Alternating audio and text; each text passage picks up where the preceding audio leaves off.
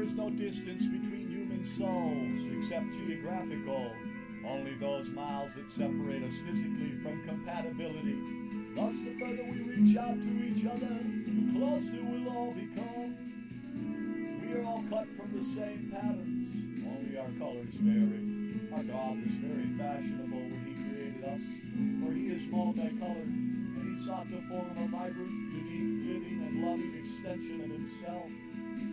All the animals he created came in the same colors for each species, as he had assigned them. Yet many preyed endlessly upon each other in a survival of the fittest, where only the strong and vicious ruled. Colors mattered little, but sadly, most remained distant from each other. They were grazers or hunters. Yes, some animals killed to feed, and we were granted some animals to kill to feed us. Yet each creature had the means to camouflage itself from all predators, and for that fact alone, God showed mercy. All were given chances to survive. But we were not meant to kill each other, and it is the greatest distancing between souls.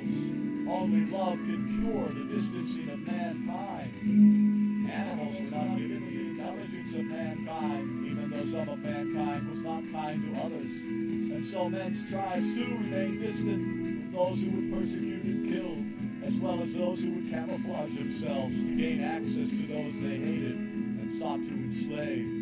Only love can cure the distancing of mankind. All of God's human creations were given free will and a knowledge of good and evil, but many remained distanced from what God had willed. Sadly, in his looking down upon us, he did not ordain that some of his creations would choose to look down on others who were different in their ethnicity. He was saddened by those who decided to remain distant and hateful.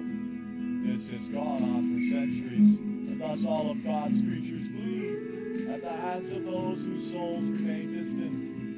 It is a vicious circle with barriers of prejudice, politics, and yes, even religion. There is no difference between Buddhists, Hindus, Christians, Jews, Muslims, Catholics, or any of the ceremonial tributes that each sect pays to their God. Yet many have been made to pay in soulless ways for those same tributes. Many teach their followers to remain distant from other faiths. But faith is universal. It encompasses all, at least until all humans realize that there is no distance between human souls, except geographically. Only those miles separate us physically from compatibility. Thus, the further we reach out to others, the closer we will all become. As we all become more distant from any hopes of compatibility in this cold, cruel world. But there will come a reckoning, a separation of good from evil, the coldest of distancings, and those judged unworthy will remain distant from all of God's glory.